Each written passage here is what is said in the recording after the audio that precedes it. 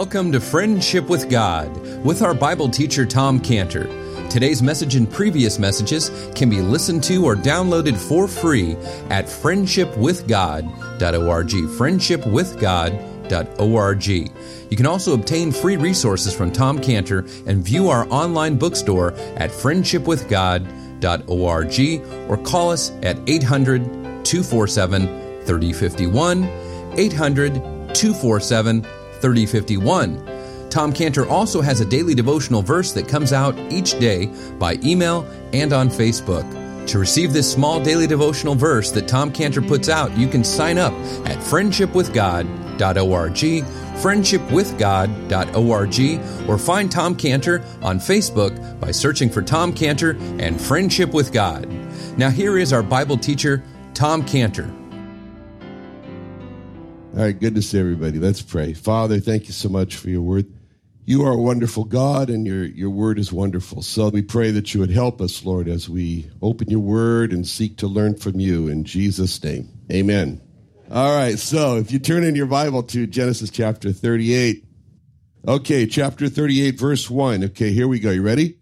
And it came to pass at that time that Judah went down from his brethren and turned into a certain Adullamite whose name was Hira. And Judah saw a daughter of a certain Canaanite whose name was Shua, and he took her and went in unto her. And she conceived and bare a son, and he called his name And she conceived again and bare a son, and she called his name Onan. And she again conceived and bare a son, and called his name Shelah. And he was at Hezib, which bare him. Judah took a wife for his firstborn, his name was Tamar. And Judah's firstborn, was wicked in the sight of the Lord. And the Lord slew him. And Judah said unto Onan, Go in unto thy brother's wife, and marry her, and raise up seed to thy brother. Onan knew that the seed should not be his, and it came to pass, when he went in unto his brother's wife, that he spilt it on the ground, lest he should give seed to his brother. And the thing which he did displeased the Lord, wherefore he slew him also. Then said Judah to Tamar his daughter-in-law, Remain a widow at thy father's house till Shelah my son be grown. For he said, Lest peradventure he die also, and his brethren did. As his brethren did. And Tamar went and dwelt in her father's house. And in the process of time, the daughter of Shua, Judah's wife, died. And Judah was comforted and went up unto his shearers in Timnath, he and his friend Hira the Adullamite. And it was told Tamar, saying, Behold, thy father-in-law goeth up to Timnath to shear his sheep. And she put her widow's garments off from her, covered her with a veil, and wrapped herself, and sat in an open place, which is by the way to Timnath. For she saw that Shelah was grown, and she was not given unto him to wife. When Judah saw her, he thought her to be a harlot, because she had covered her face. And he went unto her by the way, and said, Go to, I pray thee, let me come in unto thee. For he knew not that she was his daughter-in-law. And she said, What wilt thou give me, that thou mayest come in unto me? And he said, I'll send thee a kid from the flock. She said, Well, wilt thou give me a pledge till thou send it? He said, What pledge shall I give thee? She said, Thy signet, and thy bracelets, and thy staff that is in thine hand. And he gave it her, and he came in unto her, and she conceived by him. Wow, what a chapter. Boy, oh boy. Okay, all right, here we go. Now, in our last study, we saw how Judah, he had separated himself from his brothers, remember, in verse 1, and then he began to intermingle with the Canaanites. I mean, he went into these people, and then he saw in verse 1 how his first mode of intermingling with this Canaanite was with this close friendship that he developed with this man named Hira. And we saw in verse 2 that he further went into intermingle with Canaanites in a sexual relationship with this woman who we don't even know her name. But it talks about when we see him doing this, we see him with his need. And the need that's referred to in Hebrews 12:1, let us lay aside every weight and the sin which does so easily beset us. Let us run with patience the race that's set before us. Each one of us has a besetting sin. And the devil's like a tailor. You walk into his shop and he'll say, I've got just the coat for you, and he'll cut it to your size. And in the besetting, and we all have these besetting sins that we so easily fall into. It's a sin that we're prone to. In this particular case, it's not the same for each of us. Some of it's pride. In his case, it's sexual passions. And this is Judah's downfall here. And that's the downfall of so many today. And we saw in this verse 3 how that intermingled relationship with this Canaanite woman resulted in 3 sons. Now he's got half Canaanite sons. And in verse 3, and then there's Onan in verse 4, and then Shelah in verse 5. We can only imagine how, as Judah is going down his path of his new life, separated from his family, separated from Jacob, separated from the God of Jacob, how he's not raising his children in the fear and admonition of the Lord. That's a responsibility that he has. That's a responsibility which Moses gave in the great Shema. In Deuteronomy 6, it was he said, "Hear, O Israel, the Lord our God is one Lord." And then he says, you personally, you will love the Lord your God with all your heart, your mind, and your soul, and your might. And then after you personally, he says, these words which I command thee this day shall be in thine heart. And then he said, you're going to teach them. You teach them.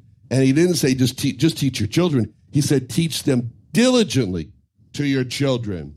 And talk of them when you sit in your house, when you walk by the way, when you lie down, when you rise up. See, that's the Shema. That's the Deuteronomy 6, 4-7. So God told the fathers, after their own souls, their first responsibility is to make sure that, of course, that they love the Lord with all their heart, their mind, their soul, their might. But then, right away after that, teach your children. Teach and talk. Teach and talk. That's what he was telling them there. Moses. Their teaching was to be diligent, which you know what that applies when you teach diligently? It applies like maybe you have a lesson plan, maybe you have a teaching plan, maybe you have a schedule of what you want to make sure that your children know, and you make sure they know that. I wonder if fathers today in Christian homes, if they really take time to make a list of what they must teach their children by what date, and then take time to make sure that they meet that deadline.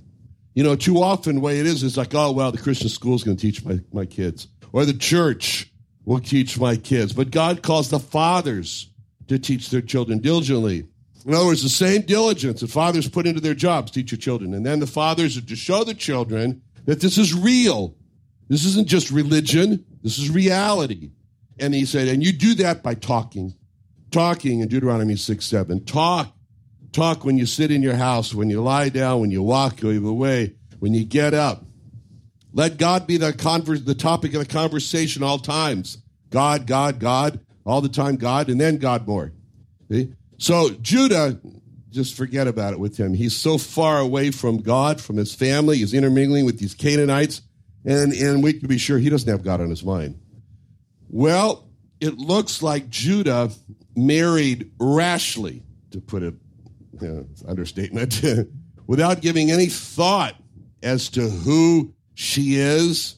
That's purposeful. We're not giving her name because, as far as Judah's concerned, it doesn't matter. But he's intermingling with the Canaanites here. And we see him rashly choosing this wife based on, sexual passion. Then we see him in verse 6, for whatever reason, rashly choosing a wife for his firstborn We don't know why he took this strong interest in his sons, choosing women for them to marry. We don't know why he does that. But it says that in verse 6, and Judah took a wife for his firstborn, whose name was Tamar. Tamar means palm tree. Palm. Now, we read what happened in verse 7. We're given the information that we're given. Judah's firstborn, was wicked in the sight of the Lord, and the Lord slew him. We don't know what he did. We don't know what the wickedness was. God says you don't need to know. But there's some interesting things about verse 7.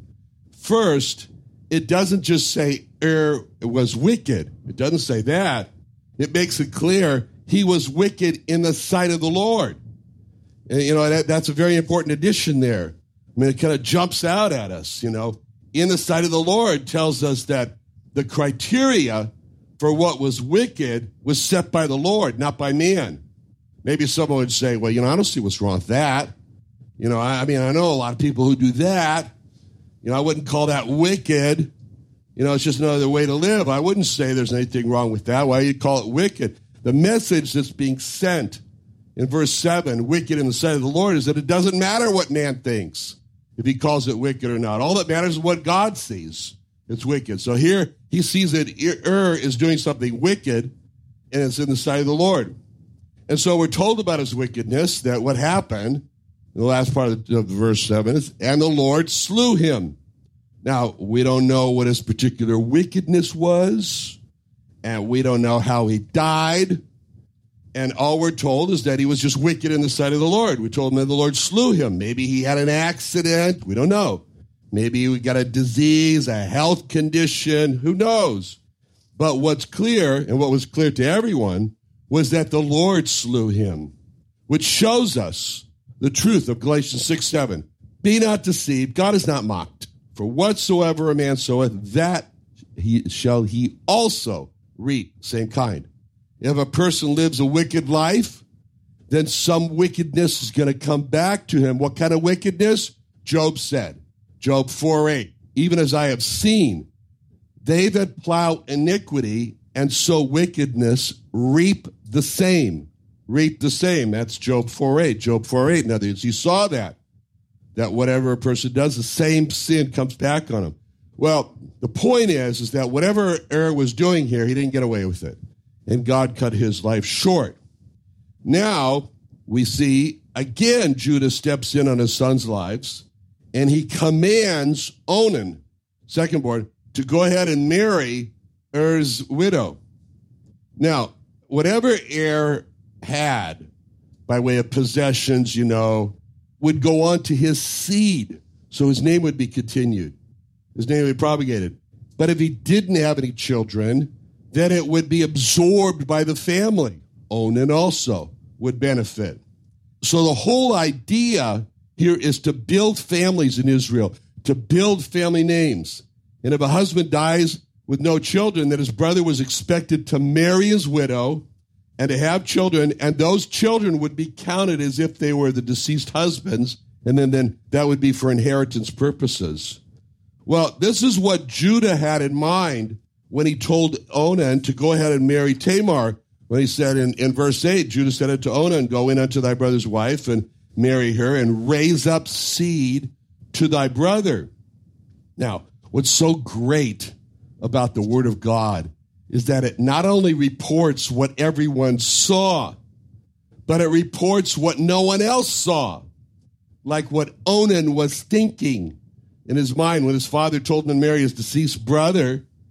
And this gives us an insight what the final judgment is going to be like. There's going to be a review, not only what was done, not only what people saw, but what people thought. And that's what the Lord Jesus was saying when he was giving that insight. Also in Matthew 5:28, when he said, but I say unto you that whosoever looketh on a woman to lust after her hath committed adultery already with her in his heart. So who knows if a man is looking on a woman to lust after her? God does. And God will judge based on looks and thoughts. And here in verse 9, we see Onan is thinking. He's thinking, verse 9. Onan knew that the seed should not be his. See, that's what he was thinking. It's not going to be mine.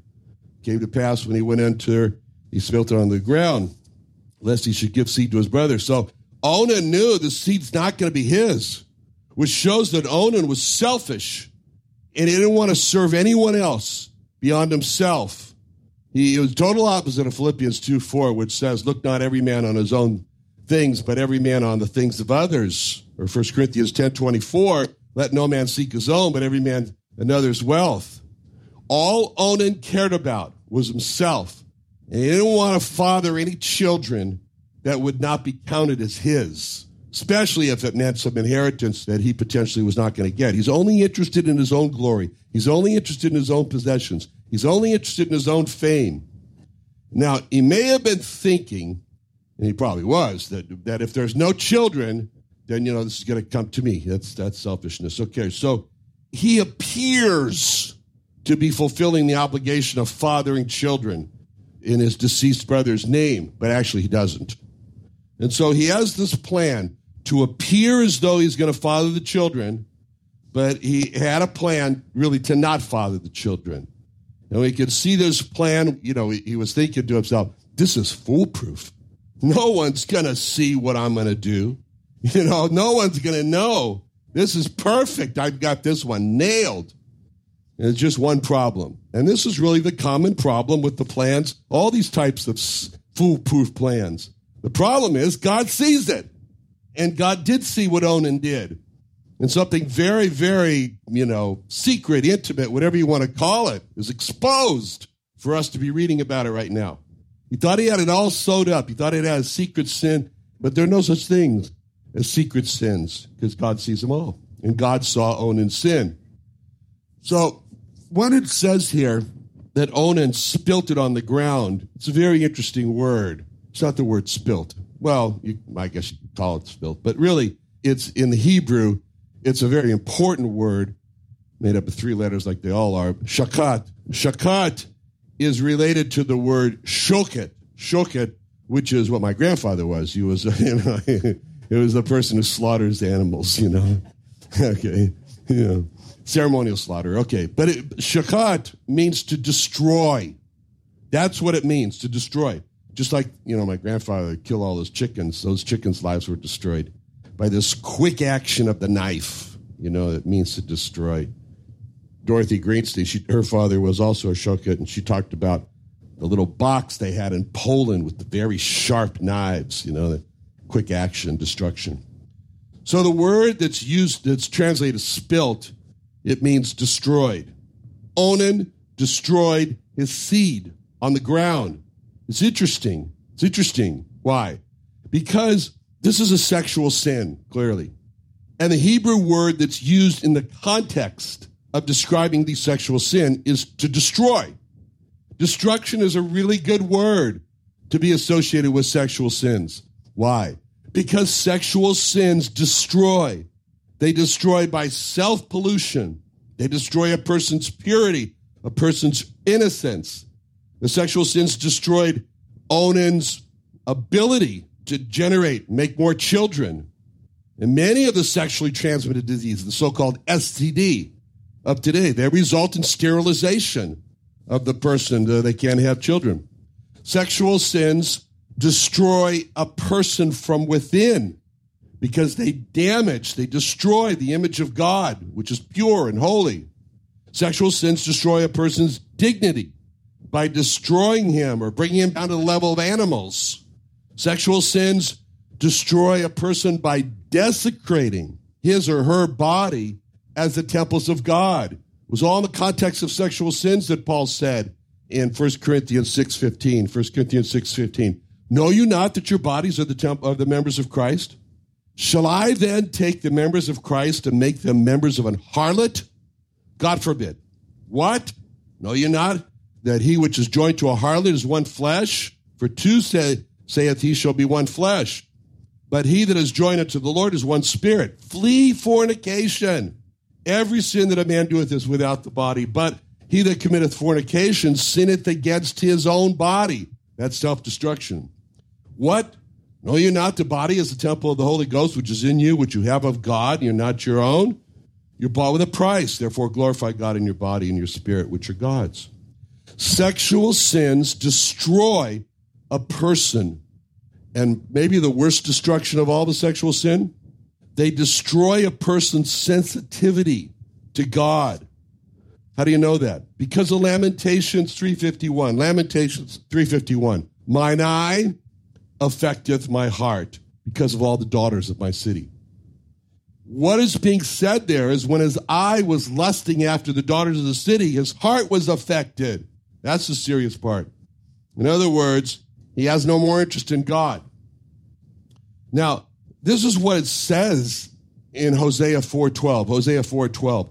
The spirit of whoredoms hath caused them to err, and they have gone a whoring from under their God. So many are caught. What's the spirit of whoredoms? What's another word for it? Pornography. That's the spirit of whoredoms. Pornography. And it causes a person to err or go away from God. Hosea 5:4. Hosea 5:4.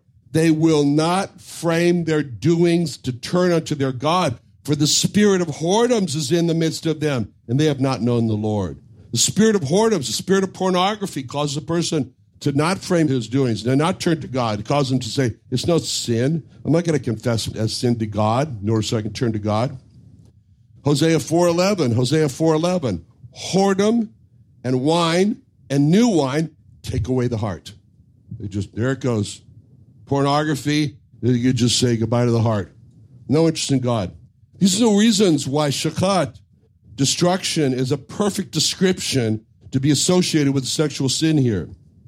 So Onan thinks, okay, well, what he's done in nighttime is not seen by God, but it was. And so the response to God in verse 10, the thing which he did displeased the Lord, wherefore he slew him also. Again, just like what Onan did was wicked in the sight of the Lord. As a matter of fact, the Hebrew verse literally reads, it says displeased, but in the Hebrew, it says it was bad, ra'ah, evil, in ayin, in God's eye. It was bad in God's eye. So again, it's emphasizing this fact that God's watching. We would have thought that after Onan saw that was killed by God because he was wicked in the sight of the Lord, that maybe that would cause Onan to fear a little bit, might have feared this, but no, it doesn't happen. Doesn't happen. Why? 1 Timothy 4:2, having their conscience seared with a hot iron. Ephesians 4:19, who being past feeling have given themselves over unto lasciviousness to work all uncleanness. See, it's interesting that for most people, when they hear the word sin, you know what first comes to their mind? Sexual sins. Sexual sins. It's because the devil here, he works so much in this area to get people's heart hardened toward God. And we see that this judgment that God has of sexual sins in Romans 1:27, where God says, likewise also the men, leaving the natural use of the women, burned in their lust one toward another, men with men, working that which is unseemly and receiving in themselves that recompense of their error, which was meat. And again, just like God judged in verse 7, he judges Onan, wherefore he slew him also. He slew him also. You know, what's amazing here is how Judah, at this point, doesn't break down and say, oh, I've been a rebel against God. I want to be a follower of God. But he doesn't really do that. So that's that. Okay.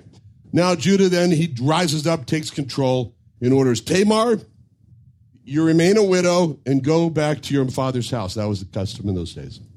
So Judah sends her home to her father's house and really binds her to not marry again, but because he makes this promise to her in verse 11.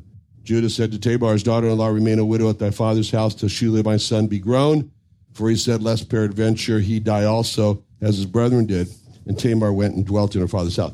So Judah promises Tamar, as soon as he grows up, Shelah, I'm going to give you to him, you'll be married. Now, really to see the situation properly, we have to look at it from two individuals' point of views. We got to look at this from Tamar's point of view, and then we got to look at this from Judah's point of view. I mean, Shelah, he's too young to care. Okay, so, all right. So first of all, how does Tamar see this situation? Well, in the first place, she was taken by Judah and given to his son, her husband, okay? And then she saw that was wicked in the sight of the Lord, and God killed her husband.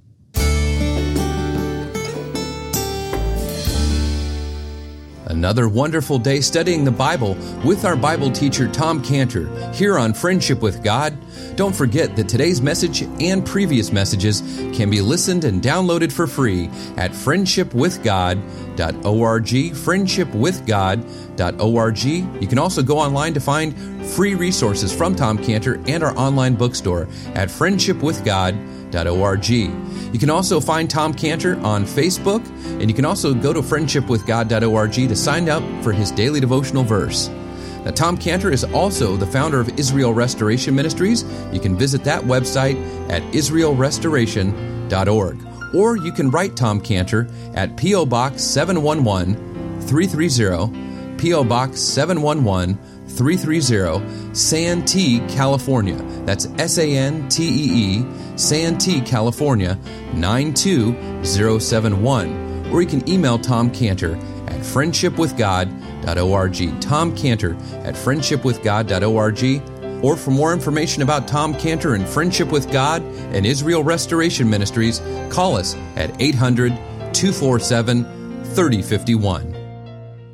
Sunday Night Church is back. Join Friendship with God Bible teacher Tom Cantor at the new Friendship with God Fellowship every Sunday night at 5:30 p.m. at the Creation and Earth History Museum in Santee, California. Join us early each Sunday at 4:30 p.m. for food and fellowship with Sunday evening services to follow at 5:30 p.m. Watch Tom Cantor and the service on YouTube Live, located on the Friendship with God website. Enjoy encouraging teaching from our Bible teacher, Tom Cantor, in a relaxed and family-friendly atmosphere. Sunday Night Church is back, so join us at the Friendship with God Fellowship every Sunday night at 5:30 p.m. at the Creation and Earth History Museum at 10946 Woodside Avenue North in Santee, California. For more information, call us at 800-247-3051, 1-800-247-3051, or visit friendshipwithgod.org. That's friendshipwithgod.org for the Friendship with God Fellowship.